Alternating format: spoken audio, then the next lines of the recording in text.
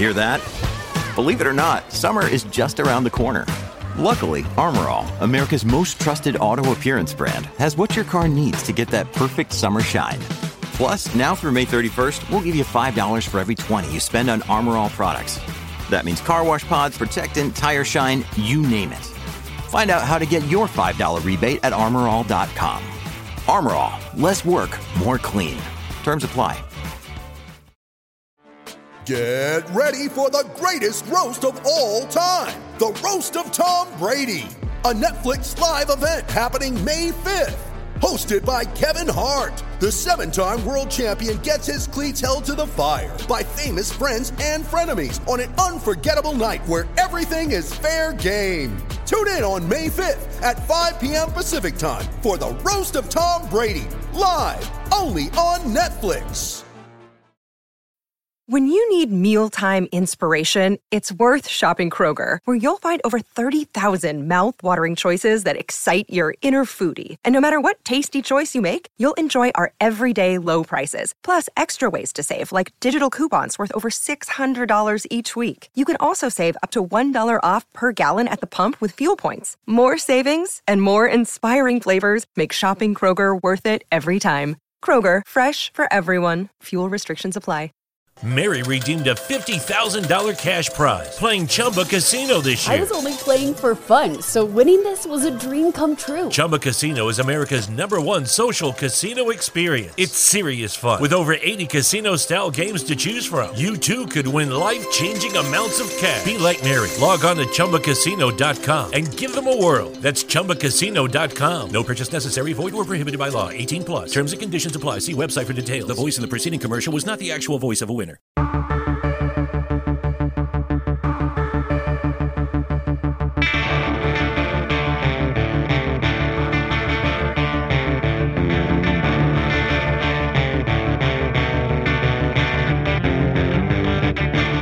It's the Autosport Podcast. We ask if the arrival of a Halo marks the end of Formula One and look ahead to the car launches and testing.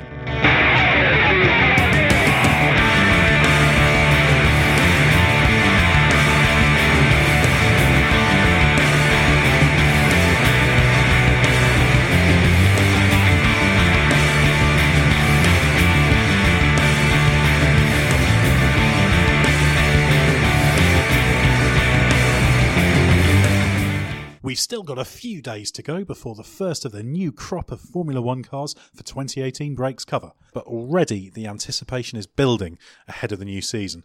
One of the big talking points will be the arrival of the controversial Halo cockpit head protection system, which will be our starting point for our pre-testing preview special. It's like a pre-preview preview we're putting together. I'm your host, Ed Straw, and joining me first is Lawrence Barretto. Now, how are you finding the long winter months? Enjoying the fact F1 has quietened down a bit, or eager to get started again, Lawrence? I think I've crossed over the line and now I'm eager to get started again. I think it was nice to have a break, but it'd be quite nice to just get going, get on with the season. This time of year when it's quite quiet, it kind of does leave you wanting. Well, I'm hungry for news. I guess that's what my job is. So Lawrence Barretto, hungry for news. We'll get some T-shirts printed, podcast merchandise. I could sign them hungry as well. in capitals. Exactly. I've got image rights for both of you because just by you appearing in this Have you? podcast. Exactly. When did I sign those away? I don't remember agreeing to that. I can produce some massive merchandise. Why do you need image rights for a podcast? I've got the image rights to the guests, so it means that if somebody big and important comes in, wants to market us. Exactly. I want to take every commercial opportunity. So we've got an idea there. What are we talking? Mugs, T-shirts, mouse mats? Exactly. All of these things. Absolutely anything. Do people still use mouse mats? I don't think I've used a mouse mat for years. We haven't done any work for years, so that's to be expected. Well, I'm starting afresh with this 2018 preview podcast. Well, exactly. Anyway, you're not even allowed to speak. I haven't introduced you yet, so let's actually let everyone know who you are. Who am I? My second guest, who you're about to hear from now, is Ben Anderson. Hey. Now, it's a very different situation to 12 months ago when you were preparing for all new rules. So are you expecting it to be a bit more of a continuation of 2017, or could there be a few surprises? Well, I don't think there'll be really any surprises. I mean, apart from maybe the shocking look of the Halo. I think, honestly, you'll expect a continuation of 2017. It's still early into the new aerodynamic rules. You already started to see some convergence among the top teams in terms of front wing design and barge board design. I expect that will continue this year. There's been a bit of talk about wheelbases and whether people will adopt the Mercedes long wheelbase approach and whether people will adopt the Red Bull shorter wheelbase approach. But there's some rumblings about further clarifications on suspension rules that might make it less attractive to go down the short wheelbase route. So maybe we'll see more teams migrate towards the Mercedes design. Obviously, Mercedes had the fastest car last year as well, so you naturally look at that and think, well, they must be doing something right for most tracks. So I'd expect to see more convergence and more similarity between most of the cars into 2018. Often the way when you're into the second year of new regulations. Now, as you mentioned, there's been a lot to talk about the halo over the past couple of years. We've seen some fans even saying they're not interested in watching F1 anymore because of it. And it's no surprise, it's probably the biggest legislated change in the look of a Grand Prix car, if you want to put it that way, in terms of something that the rule makers have said goes on the car. It's a whole new thing. It's not just a different shape of something you already know, it's just something new. So, Lawrence Barretto, is this the end of days? No, of course it's not. I think there'll be some moaning kind of over the first few races as people get used to how the cars look different with the halo on it. But I think within a few races, people just got used to it. Just like when you make any other major change, there was moaning to start with, and then you just get on with it. So no, I don't think it's going to make a great deal of difference. I think on a technical challenge side of things, I think it's quite good. A lot of the technical directors have said what a challenge it has been integrating it onto the car. So if that kind of can give maybe some of the teams further down the field an opportunity to shine, then I think that's a good thing.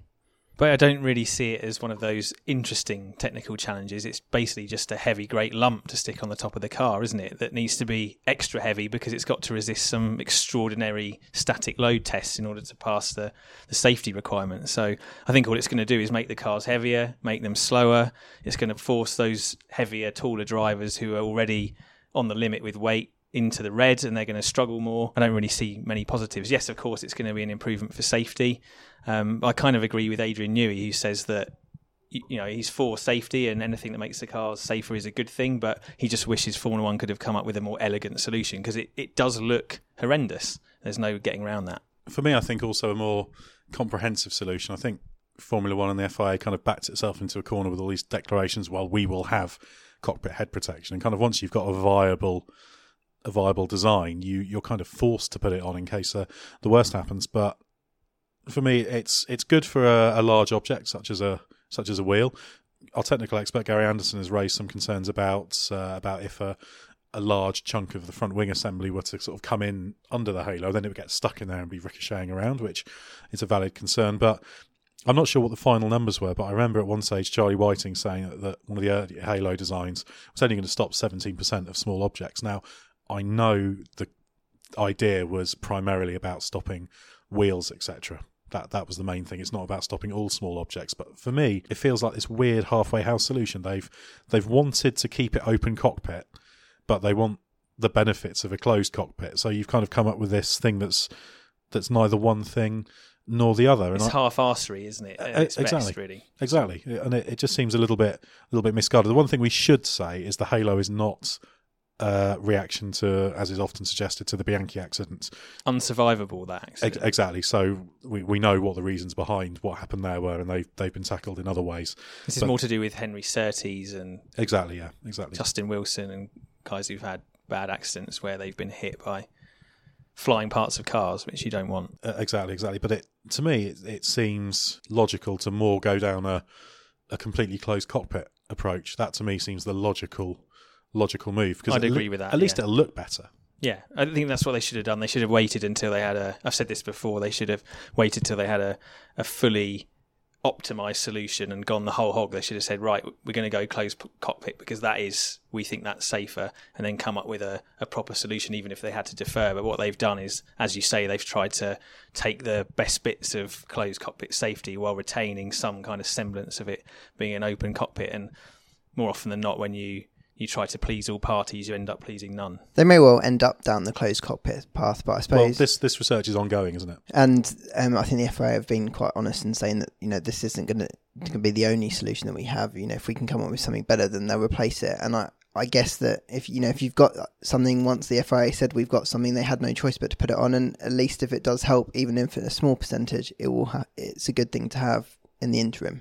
The interesting thing is that the championship that's had the type of accident that Halo is designed to prevent causing serious injury. Most recently, IndyCar is actually not going down this route. They're waiting longer. They're investigating shield and more elegant solutions. So it does seem to me that the FIA and Formula 1 could have waited until they had something better than this. But it's here.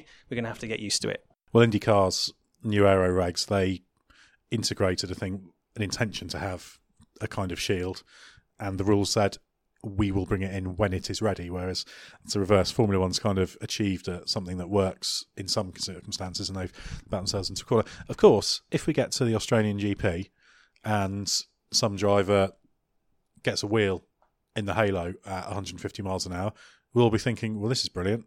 It's a good job it was there.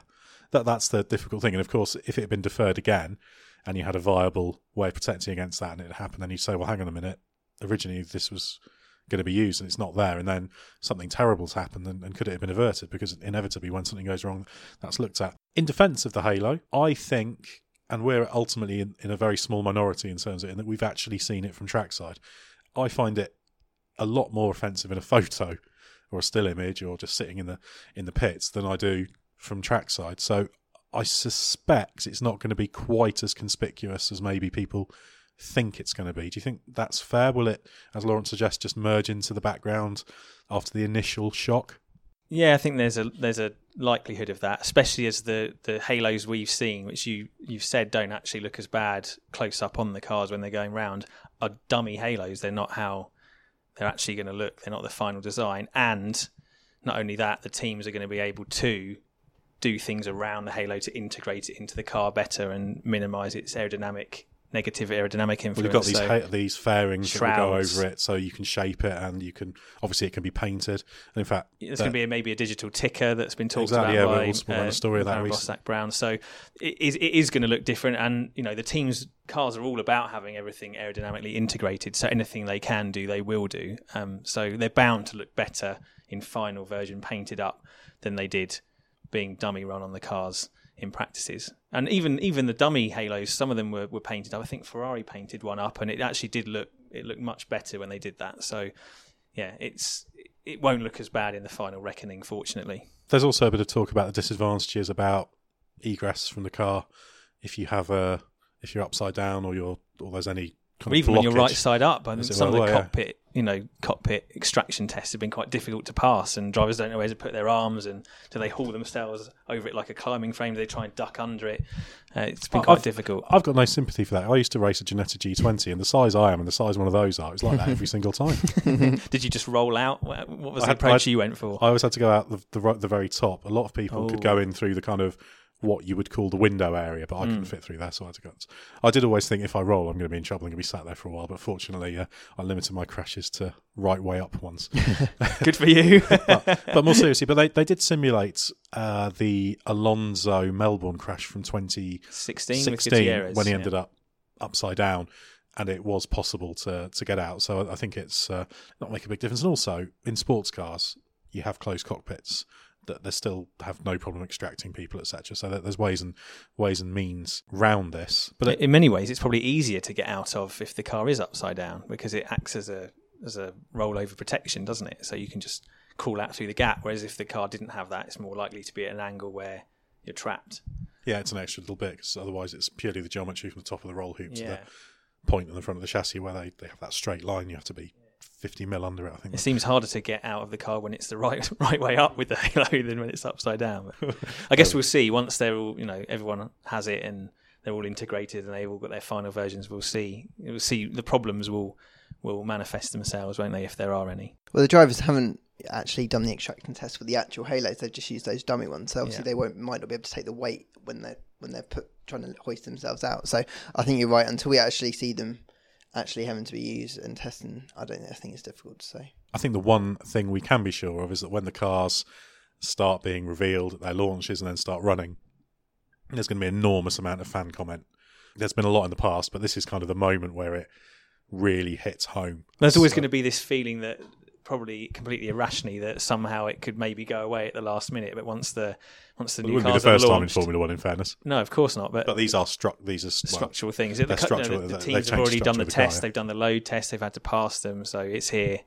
There's no way around it. And yeah, when the new cars are launched and everybody sees them for the first time, it will really hit home then that Halo is here to stay. Because of course, so far, when people have been practicing with them, you've only ever seen 2, maybe 3 at a time, and the majority of the field, and not for very long. No, a few laps in practice, but now it's going to be every lap, every car, constantly. So it will be a shock to the system, I think, early on for everybody. But like most things, once you have time to adjust, people will get used to it. And the drivers will get used to it as well. I think it's probably fair to say there's a reasonable number of drivers who aren't pro Halo. Not quite so many of those are willing to say that publicly, but it's the same thing, isn't it? You know, if you're against the Halo, there'll come a point where if, for example, a wheel comes flying at you, you'll be very glad it's there. It's like a lot of safety things. You know, it's not comfortable to wear a seatbelt in a road car, is it? But it's a hell of a lot more comfortable than having any kind of accident without one. So, and it's also not a deal breaker really for a driver, is it? Unless the weight of it actually means that you're massively compromised against your teammate, or where it's located means you can't see properly, so therefore you can't drive as well. Other than that, there isn't really any reason to be against it other than some desire to see the Formula One be more dangerous than it is. The drivers would be much less happy with a change that meant they had less grip or a less exciting car to drive or worse tyres, or they made them less competitive. Those are the things they're going to be obsessed with. If Halo doesn't influence those core things, they're not really going to be that bothered. Yeah, I think that's fair. I think overall we'll get used to it, won't we, as we always do. But it'd be interesting to see what the direction goes in the longer term. I think it would make sense if we're going down this road to find some kind of hopefully a different direction, enclosed one. And Sebastian Vettel, when he tried the aero screen, was the Red Bull concept, wasn't it? He tried the more canopy shape. Yeah, I think they called it the canopy, didn't they? At Silverstone, it was creating distortion. Now, yeah, that's fine, but that was a demo one, effectively. You know, they can make cockpit canopies for fighter jets where visibility is quite useful. So, you know, I think they can get there, can't they? There's no doubt they can get there. I got the impression that the FI really wanted that test to work, that they were kind of hoping they could, at the last minute, go down that route. Because remember, this cockpit protection has been deferred a year already, hasn't it? It was meant to come in for 17, and the weight limit of the cars was put up for that reason. So the FIA gave themselves another year of grace to maybe work on something else, and produced it at Silverstone. And I think they were thinking, right, Seb's going to go out, drive this, and away we can ditch the Halo. And it's not worked out that way. So they're not abandoning it, but there's clearly a desire in all areas to look at something better than the Halo. It's very much a stopgap, isn't it? Which I think will please most Formula One fans. Yes, yeah, there's certainly a new direction for the future. And I think the window opportunity probably is with 2021 regulations where things should change. So I think you need to change the fundamental geometry of the car, because when they did some cockpit canopy tests, firing things at jet fighter canopies, obviously, in the case, again, using a wheel as the example, that obviously it hits, it deforms enough so that it doesn't break. And then, of course, the wheel's repulsed, and that a wheel at high speed, you've then got containment problems about where the wheel ends up. Obviously, the first responsibility for Grand Prix racing is to make sure the crowd are safe and the marshals are safe, and you know, the drivers are very important, but they're the last. How repulsed is the wheel by Halo? It will be deflected and it will be moved, but it's not quite the same impact, because you're not getting the same deflection and then the sort of the springiness, for want of a better word. I can't use the technical terminology. Anyway, let's spring on to the next topic. Very, very good. Yeah, if I was good at segues, I'd have done that. Ben, last year was all about the battle between Mercedes and Ferrari. So one of the interesting questions is whether we can expect either team to make big technical changes. They had very different approaches to their concept last year. There's some areas about the rake, for example, that we've talked about. Maybe they'll change. So do we think we'll see a purely evolutionary approach, or could there be some big changes made by one or the other to try and open up a bit more potential if they feel they're coming too close to maxing out what they've got? Yeah, I guess it all depends on how the rules are framed, whether there's a reframing that pushes everybody away from one direction or the other. It seems like maybe there's going to be something in the rules that push suspension-wise that pushes people away from the high-rate solutions, and generally the high-rate cars have had the shorter wheelbases. So if that's the case, and there has been talk that maybe Ferrari are considering going down this route, you'd migrate more towards the Mercedes flatter and longer car. Obviously, Mercedes had the fastest car last year on the balance of tracks once they got on top of the tyres. So they evaluated going high rake and shorter wheelbase. They did some tests in Brazil, I think, to explore that route. I think they're more likely to stick with what they've got. because it's a big change. You've got to change all your geometries. You have to really be stuck in a bit of a development blind alley, I think, or the end of a development path, shall we say, to want to make such a drastic change. And even if you ultimately can take a step forward out of it, you might have to take a few steps back in the interim. So exactly, and Mercedes there's a cost attached to this. Exactly, and Mercedes have a competitive car already. They won both championships. Their chief designer, John Owen, said that they designed the car at 90% because they wanted to add development, make sure they had development potential with it, not just through 1 year of the regulations, but beyond that. So you'd imagine Mercedes certainly will stick unless there's something in the rules that says, you absolutely have to change just because there's a massive development path they've found without the losses that you mentioned. I'd imagine Ferrari will need to make some changes because although they had a quick car last year, it wasn't out and out the fastest. There's some flaws there. Their fuel economy doesn't look so good, so there's probably some stuff to come from the engine, certainly. Aerodynamically, they were very good on the lower speed tracks. They need to find more speed on the higher speed, higher downforce tracks like Silverstone. I think that was their biggest defeat, and that's been the case pretty much throughout the V6 era, as far as I can see. So they probably will migrate maybe more towards the Mercedes direction. The Ferrari have said that they're looking at, they're paying a lot of attention to looking around the paddock and taking the best ideas that they see wherever they come. They're not too proud now to just they have to do things only their own way and ignore everybody else.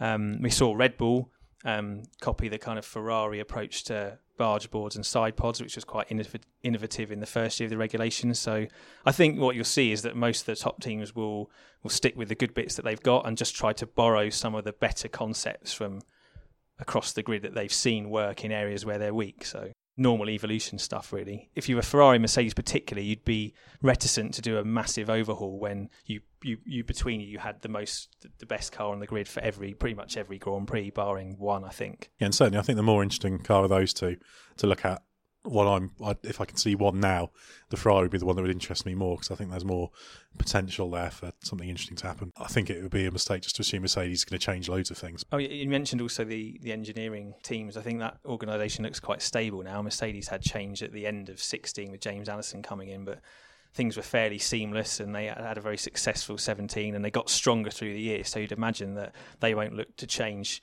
too much unless they're forced into it. And even Ferrari, probably for the first time in many years, their technical structure seemed to work well, harmoniously. They developed their car well through the year, so they don't really have reason to change much other than obviously Dave Greenwood coming back to the UK and for family reasons or personal reasons and now working in the Manor LMP1 project. So there is a reshuffling going on in terms of different personnel filling different roles, but no major overhaul of the structure needed, I don't think. So Lawrence, do you think we're looking forward to Hamilton versus Vettel Part 2? I think so. I think right now I can't see why you'd think anything differently. Bottas obviously had the strongest end to last season, so he would hope that he can have a strong start to the year like he did last year. I'm interested to see how Ferrari have sorted out their reliability concerns. They put a lot of focus on the quality control department, made a few tweaks over there. And that's really, you could argue, what lost them the championship, or at least lost what putting pressure on Mercedes towards the end of the year. So I'm really interested to see. That and Vettel's red mist. Ah, yes, of course, in Baku.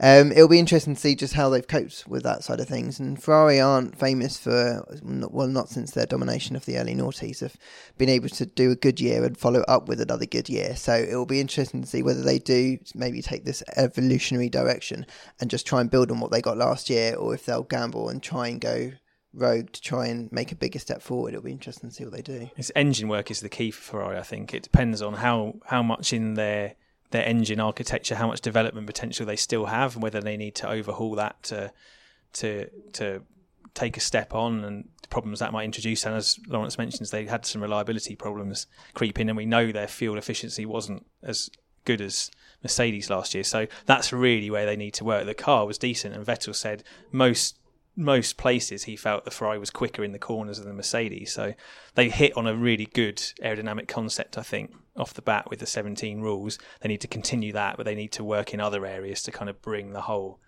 package together. And at the same time, Mercedes, Andy Cowell was saying that it's going to be a pretty much all new engine this year. They reached the end with what they had last year in terms of getting the most out of it.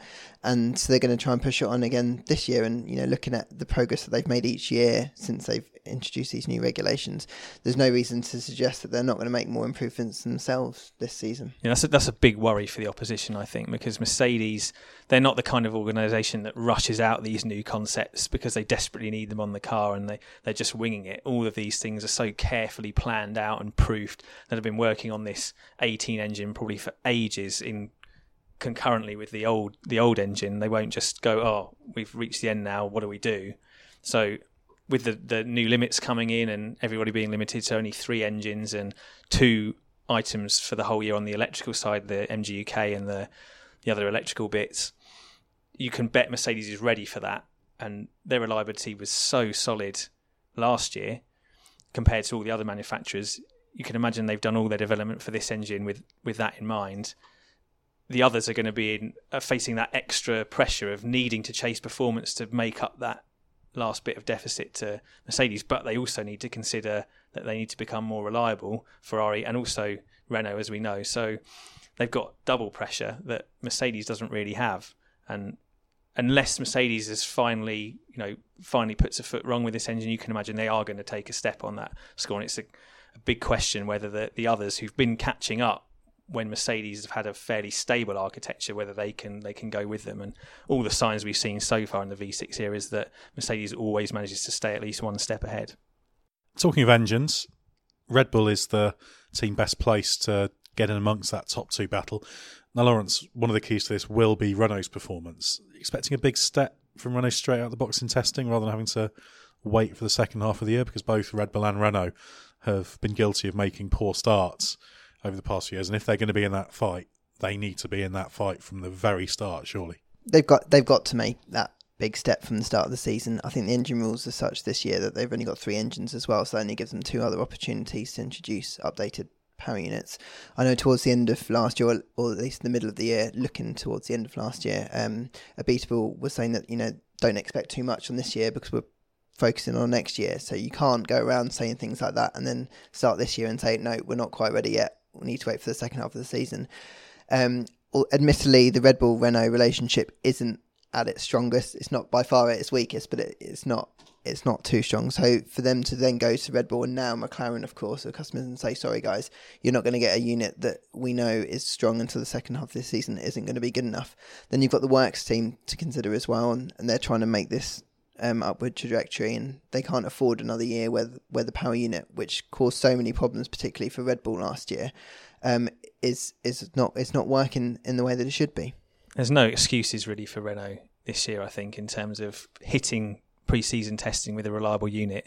Lawrence mentioned that they were focusing on 18 during 17, and I think they bought a development engine in for the last few races. I think Verstappen used it, and maybe Hülkenberg as well. So they've already got the 18 engine. They've got actual track running with it, or certainly the basic engine. So that's way ahead of where they were coming into 17.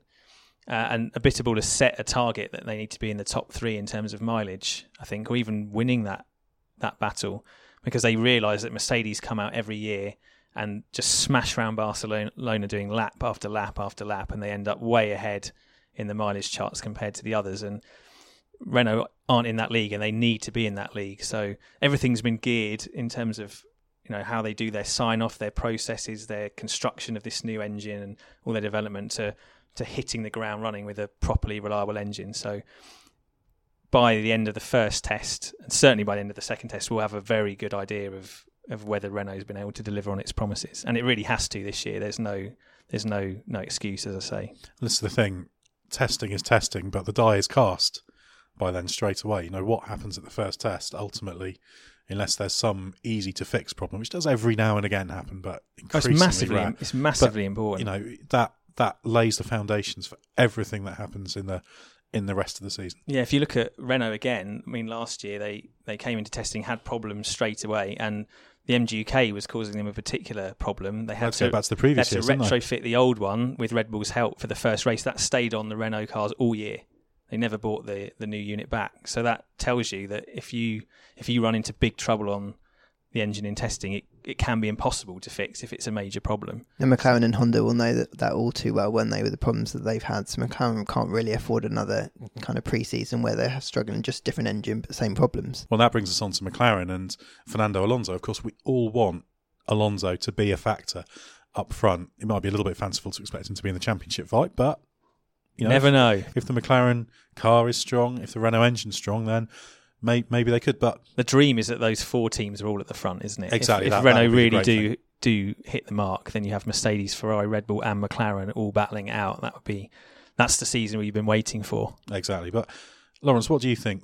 Are there any indicators as to where McLaren, Renault will shake out? Obviously, they're going to take a chunky step forward at the very least. But is there a reason to expect McLaren in its first year with Renault to take the fight to Red Bull? Or is that maybe a little bit too optimistic? Well, McLaren will certainly be hoping to be taking the fight to Red Bull. They know they're compared to them. That would be their expectation. I think they were very positive about the quality of their chassis last year, so they would hope that even just by plugging a new engine in, they're going to make that natural step anyway. When they've spoken about where they were with the engine chassis integration, Zach said that they've caught up on the delay or the loss of time that they had for that late decision, which is good news. And you've got to expect that based on the way that McLaren have designed their chassis in recent years, as long as Renault deliver, and if they have got that packaging between the engine and the chassis right, they are going to be right up there.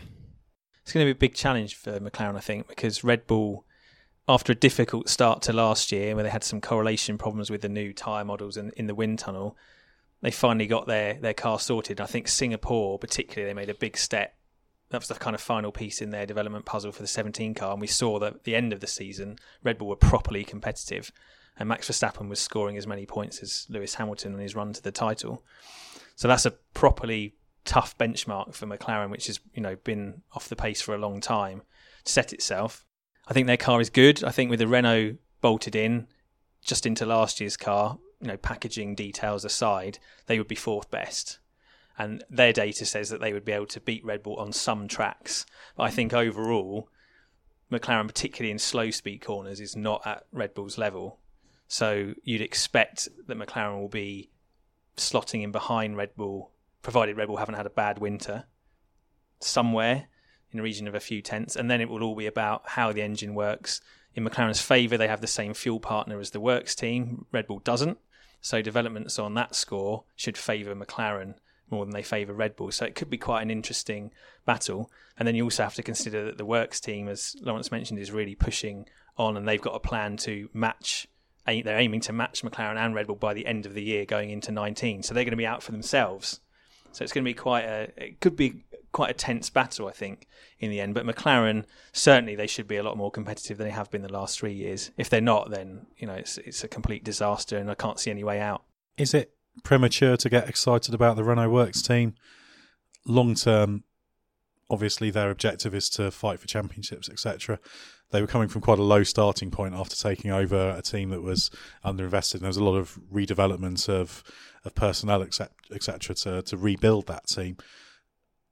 There's a big step aero-wise from where Renault is to, say, where McLaren is or Red Bull is. But can we be excited about what we're going to see when the covers are pulled off the new Renault this year in terms of the complexity and the detail that might elevate it into that cadre of really advanced teams aero-wise? I wouldn't get too excited just yet. I think you can see the progression. By the end of last year, the Renault was the 4th quickest car. They were quicker than Force India in Abu Dhabi. So their starting point is basically to be the head of the midfield pack. I don't think they'll be in that group with McLaren and Red Bull to start with. Their plan is to close the gap through the year and then start the following season on that level. So 2018 is a big year for how Renault makes the next step as an aerodynamic development team.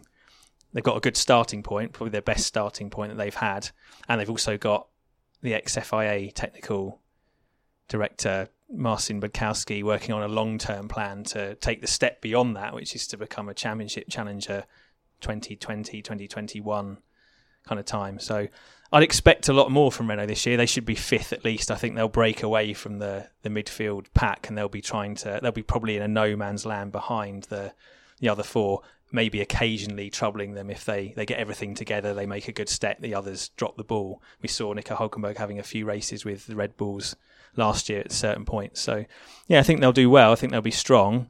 It'll be the first proper year of the team looking like a proper works team, but I think it's a bit early still for them to be right on the case with their customers. I agree. I think Renault are very much taking this long-term approach. They don't want to burn themselves too early, and they want to make little steps along the way, but building a solid foundation. So it would be unrealistic to be expecting a massive jump this year, but so far they've made all the little steps, or they've kind of come close to the objectives that they wanted to make. Maybe not championship position, finishing position, but in terms of the objectives of where they wanted to be at the head of this season. And they've still got a lot of staff who are joining, who are still quite new. That team is growing very, very quickly, and it's going to take time for them to all settle in and work and gel and stick together. So that element of time won't actually start showing for a couple more years. I think the key for them, as with the customer teams, is the reliability of the engine. I mean, Abiteboul calculated that if Renault hadn't lost so many points to its own unreliability from the engine last year, they would have finished 5th in the championship. They would have beaten Williams. That was their target. So in terms of everything else,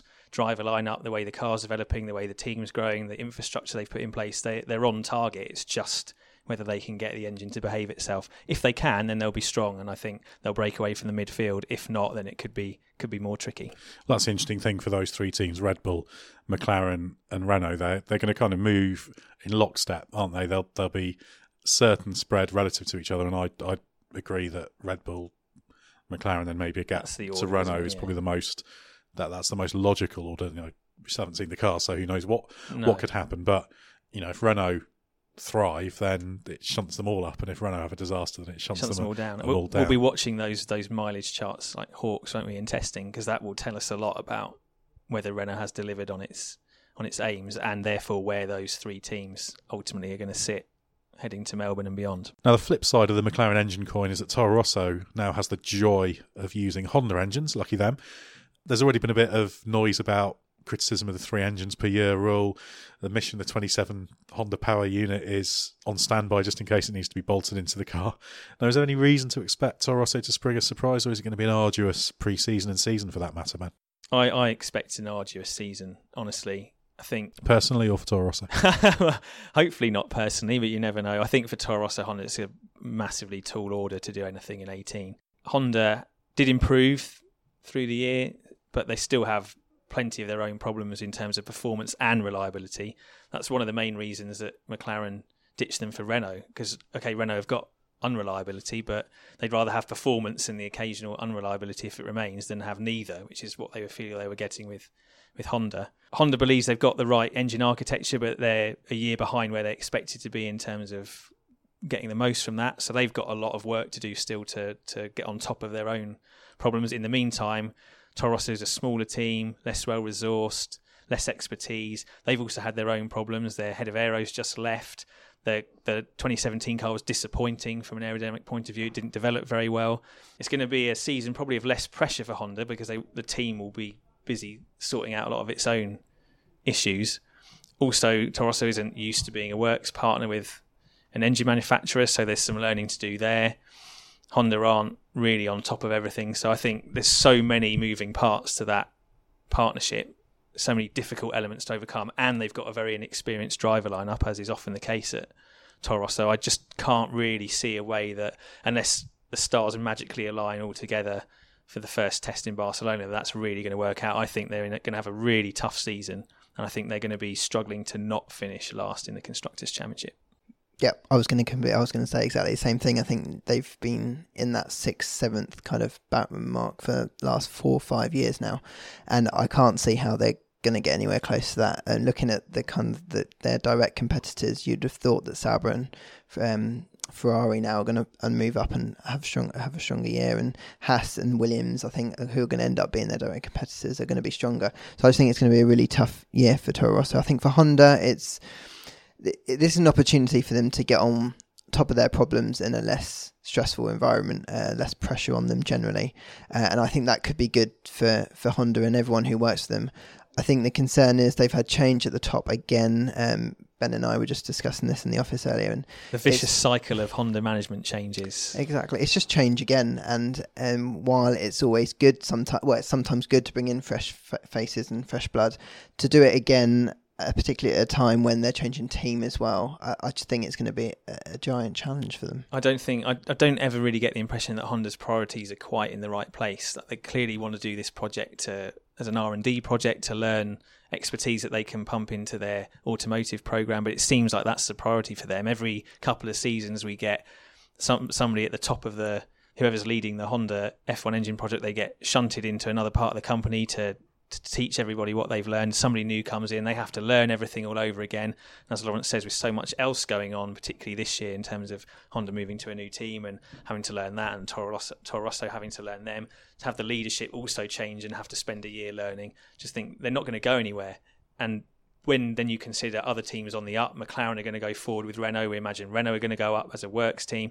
We imagine Sauber are going to become a proper team again. Now they've got current Ferrari engines and proper backing and this Alfa Romeo tie-up and Charles Leclerc in the cockpit. They're going to take a step forward. Suddenly it becomes, well, how well are Williams going to do with this young driver lineup? How strong can Haas be in the third year of basically taking a Ferrari with their own aero on it and trying to race it as well as they can? I don't see how Toro Rosso, with all these other problems of their own plus Honda's problems, can really compete with those. They're in for a tough year, I think. In terms of Honda, I think they're out of time in terms of anybody assuming they're going to get it right because of their history, because they sell a lot of road cars, because they're good at making all these reasons to be excited about Honda. They've run out of credit on that. And in this point you're making about, we're seeing changes there, but not really with clear objective and clear understanding of what needs to be corrected. It just seems to me that almost there's the expectation with the Honda that, well, we're Honda, we'll get it right. But for me, there needs to be some kind of clear sea change and evidence of a clear step-by-step progression without having to do all new engines. Just actually, this is our concept, this is the right concept, we're going to move along this line and just get everything under control. And that's why, from a Toro Rosso perspective, I'd be pretty worried in terms of what we're going to get from Honda, because we can't assume they're going to do, no matter what resources, what they're doing. What has Honda done in recent years to instill any confidence from anyone? Very little. And the trouble is it keeps going up and down. So they make a big step forward and it seems like, okay, back end of 16. Back end of 16. And this was McLaren. This was at the root of McLaren's massive disappointment. They saw that progression through 16, particularly on the ERS side, and thought, right, they've nailed it now. This is just going to be a case of building. Honda changed the architecture because they ran out of development potential. It's a similar thing with Renault. And just went massively backwards, got themselves completely lost, things that didn't work. And now they spent a year trying to get on top of that, but they're not fully on top of it. And you can tell from the fact that they're saying we'll bring the 17 engine as a backup. That doesn't inspire confidence that they're completely sorted and they know what they're doing. They believe they've got the right engine architecture now, but as Lawrence said earlier, Mercedes are now doing a whole new one. So every time Honda seems to get sort of in a position where it might be on the right track, the track moves.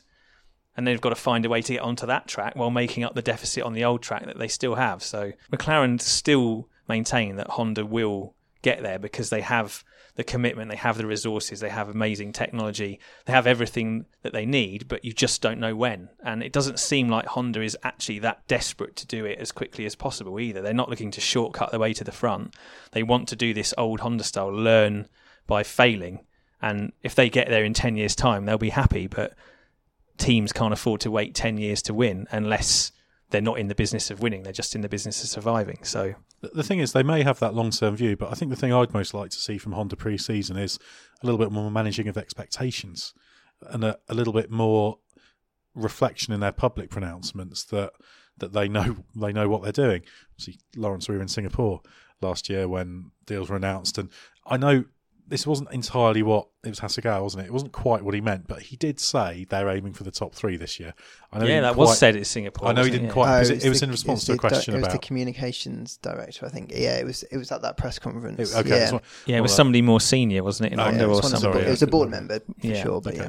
And that to me says just manage expectations, because I think, as you were saying, Ben, the pressure's... It's diluted, isn't it? There's less pressure there with Toro Rosso. No one's expecting much. So actually, I'd like to see from Honda saying, yeah, we know we're going to get there, and we know we kind of had to have a bit of a reset, and we just want to work through what we're doing. We're confident in our progress, and over the next few years, us and Toro Rosso will gradually work our way up, because they, with their public pronouncements, they kind of set the expectations. Remember all the things they were saying before they came into F1 about we want to start at Mercedes level, etc., etc. It just ramps up the pressure, and it makes me wonder whether they're lying to themselves, because sometimes when these things are being said, it's like the board they're talking to, etc. So it just, I kind of look at it from afar and think, does Honda really know what it's trying to achieve and why and how and on what timescale? Or are there all these sort of different agendas going on? Because if it was just a question of Honda does it its way and it'll get there in the end, then surely they could just say it. I think they over-celebrate the small victories. So instead of looking at like a classic F1 operation would and go, here's our Constructors' Championship position, this is how many race wins, points, podiums we achieved, is this a success or failure?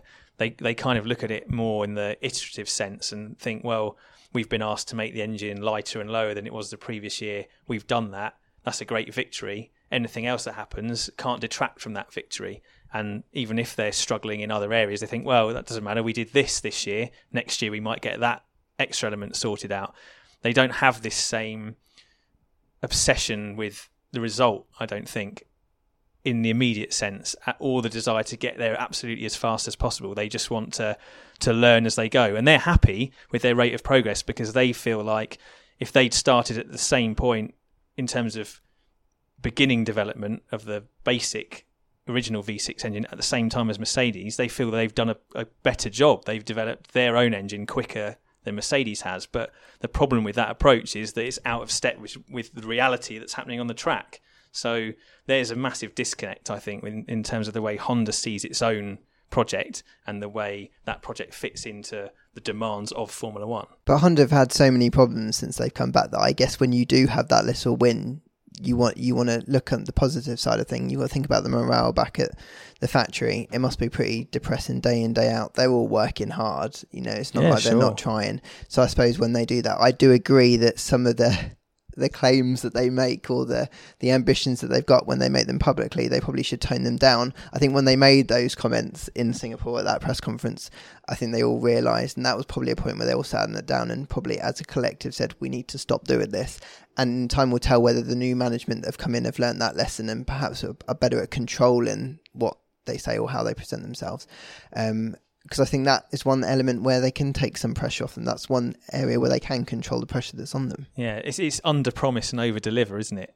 And really Honda's seemingly taking the opposite approach. But I do admire their self-confidence. Like they clearly do believe in themselves. If ever there was a reason to walk away, they had it, didn't they? McLaren ditched them. I think if Renault had been capable of supplying a fourth team, I think there's a high chance that we wouldn't be seeing anyone with a Honda engine on the grid this year. But the fact that Renault needed to ditch the Toro Rosso supply in order to provide engines to McLaren gave Honda a way to stay in. They want in, and they're gonna keep going regardless of the criticism, how bad it gets, how many defeats they suffer. They keep coming back. So they're mentally quite solid, and I have to take my hat off to them for that. But there comes a point at which you have to start delivering the results on the track. That's how all the teams live and die in Formula One.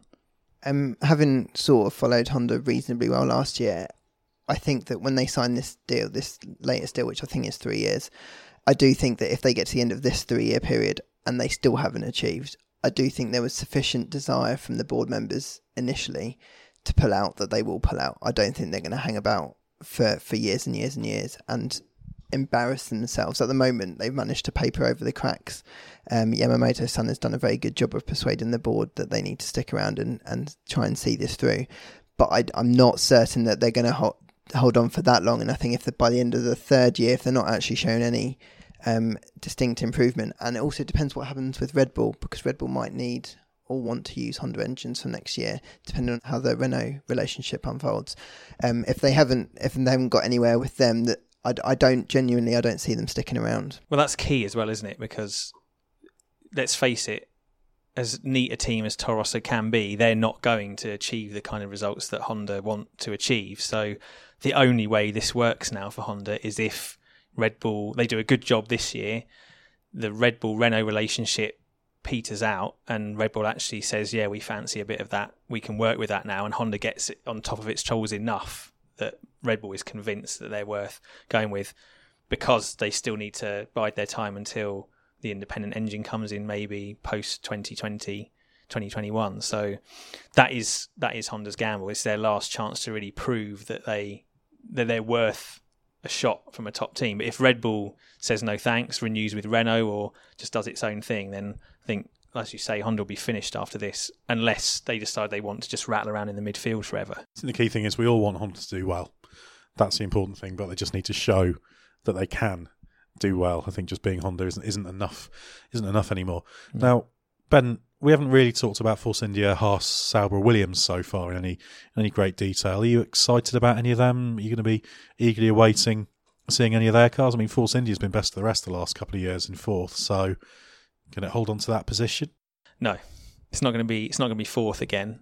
I think it will be best of the rest, but I think the rest will shrink as a pool, and the best will grow. As we talked about, McLaren and Renault, I think will provided the Renault reliability isn't a complete disaster, just on pure performance, those two teams will rise above Force India this year. I mean, Renault was already on the cusp of doing that, if we take Abu Dhabi as the last data point. So I think Force India are going to be a fight for sixth, and I think they're the favourites to take that position. They're really lean, well-run, slick operation, two very good drivers.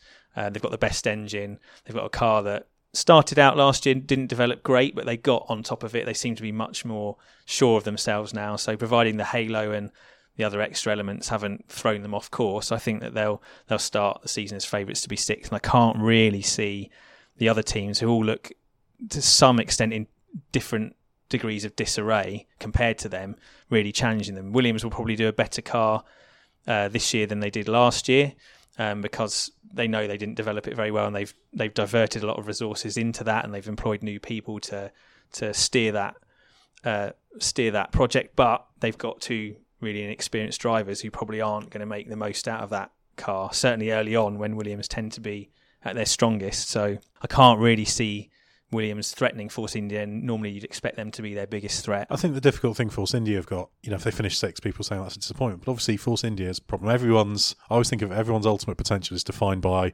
their resources. So that's a combination of budget and their facilities, which are normally connected. Now, Force India can only get as close to 100% out of its potential as it can, and then for a team like that to be fourth relies on others underachieving. Yeah, which is what we've had with the Renault Works team being nascent and McLaren being paired with Honda for 3 years that have been disastrous. So Force India's been punching above its weight in the championship because of others' lack of performance, but really it's been getting what you'd expect, or it's been operating as close to the maximum of its own potential as it probably can. You could make an argument Force India's the best team in the front, for and we example. have made that argument in Autosport many times, and that's fair. And I don't see any reason for that to change. Things are quite stable there. They've got a good team.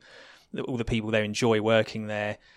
So the rules are stable compared to 17. 17 is really the year that if they were going to trip up, you'd have expected them to trip up. And I think they kind of got away with it in the sense that everyone else tripped up because of all these wind tunnel correlation problems and the difficulties adjusting to the new tyre models. Even Red Bull had that problem. So I think that allowed Force India to a period of grace where ordinarily they might have struggled to go with the other teams in terms of resources. And then, in the end, they did a good job. And okay, they're outdeveloped a bit by Renault at the end, but that Renault is aiming at a different level than Force India. So I think Force India again will be best of that smaller bunch at the back. Haas, you never know. I think it's already apparent that they start strongly because they take as much of a Ferrari as they're allowed to take from the rules. But development is such a small team.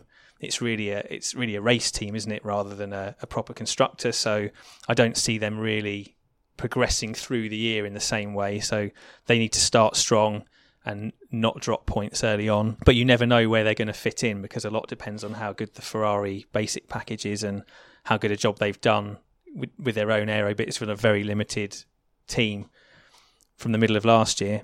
Sauber, I think, will see a big improvement compared to last year, where they were basically adrift at the back, because they've got proper current Ferrari engines. They've got some backing there, a bit more stability, but they're coming from a a low point. So I don't think they're going to start necessarily strong, but they should get stronger through the year. And it's a case of how far that takes them. So if you look at that, there's obvious limitations in all of Force India's competitors in different areas. So I think Force India really leads that group. But as you say, it's a battle for sixth, really, because the Renault Works team and McLaren should, after a few seasons of underachievement based on the size of those teams, take a big step forward this year. Getting excited about any of them, Lawrence? I am interested to see what Sauber can do with like the latest Ferrari spec engine and what the Alpha backing essentially turns into. Nice new paint job. I'm not too sure about the livery when I saw it, so I'm hoping they're going to improve it beyond the launch livery. And they've got a really exciting young driver as well. Yeah, exactly. And I think that will help the team. When you've got a young driver who you believe in, I think that will help motivation as well. And is being groomed for Ferrari race seat in the future, potentially as early as 19. So that's a really exciting development for the team, isn't it? And Sauber have got a great facility. They're a great race team, and when they can get things together and they've got the finances in place, they can be a very, very strong outfit. So it'll be interesting to see how they can do.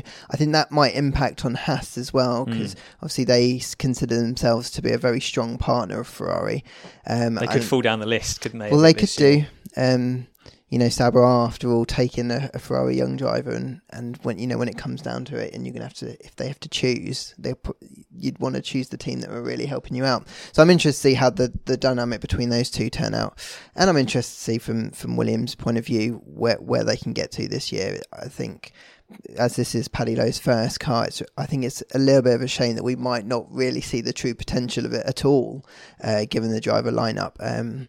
So it will just be interesting to see how well or how quickly both drivers can kind of get on it from out of the box in Australia.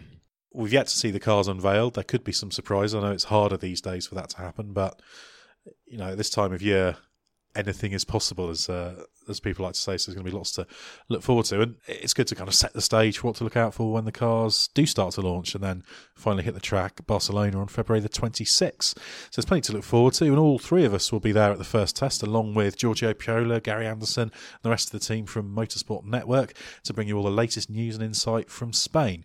So until then, check autosport.com for all the latest news from F1 and the whole motorsport world. Perhaps check out our Plus subscriber area for in-depth features from the world's best motorsport writers. So thanks to my guests, Lawrence Barretto and Ben Anderson, and thanks to you for listening. We'll be back soon with another Autosport podcast.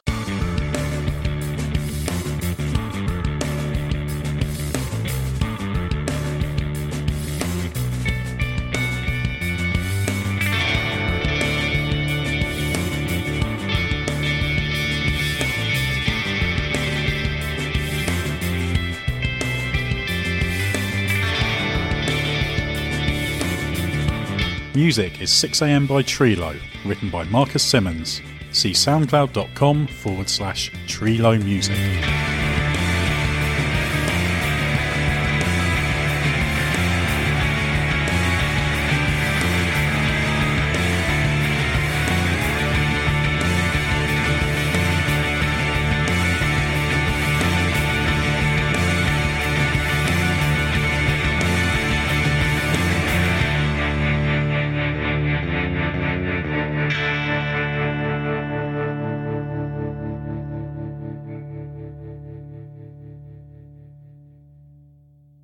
Mary redeemed a $50,000 cash prize playing Chumba Casino this year. I was only playing for fun, so winning this was a dream come true. Chumba Casino is America's #1 social casino experience. It's serious fun. With over 80 casino-style games to choose from, you too could win life-changing amounts of cash. Be like Mary. Log on to ChumbaCasino.com and give them a whirl. That's ChumbaCasino.com. No purchase necessary. Void or prohibited by law. 18+. Terms and conditions apply. See website for details. The voice in the preceding commercial was not the actual voice of a winner.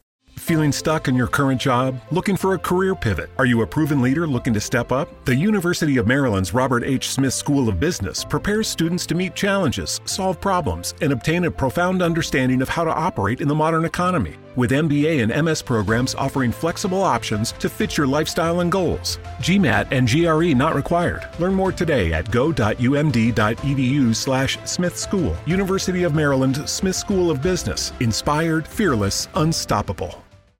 Sports Social Podcast Network.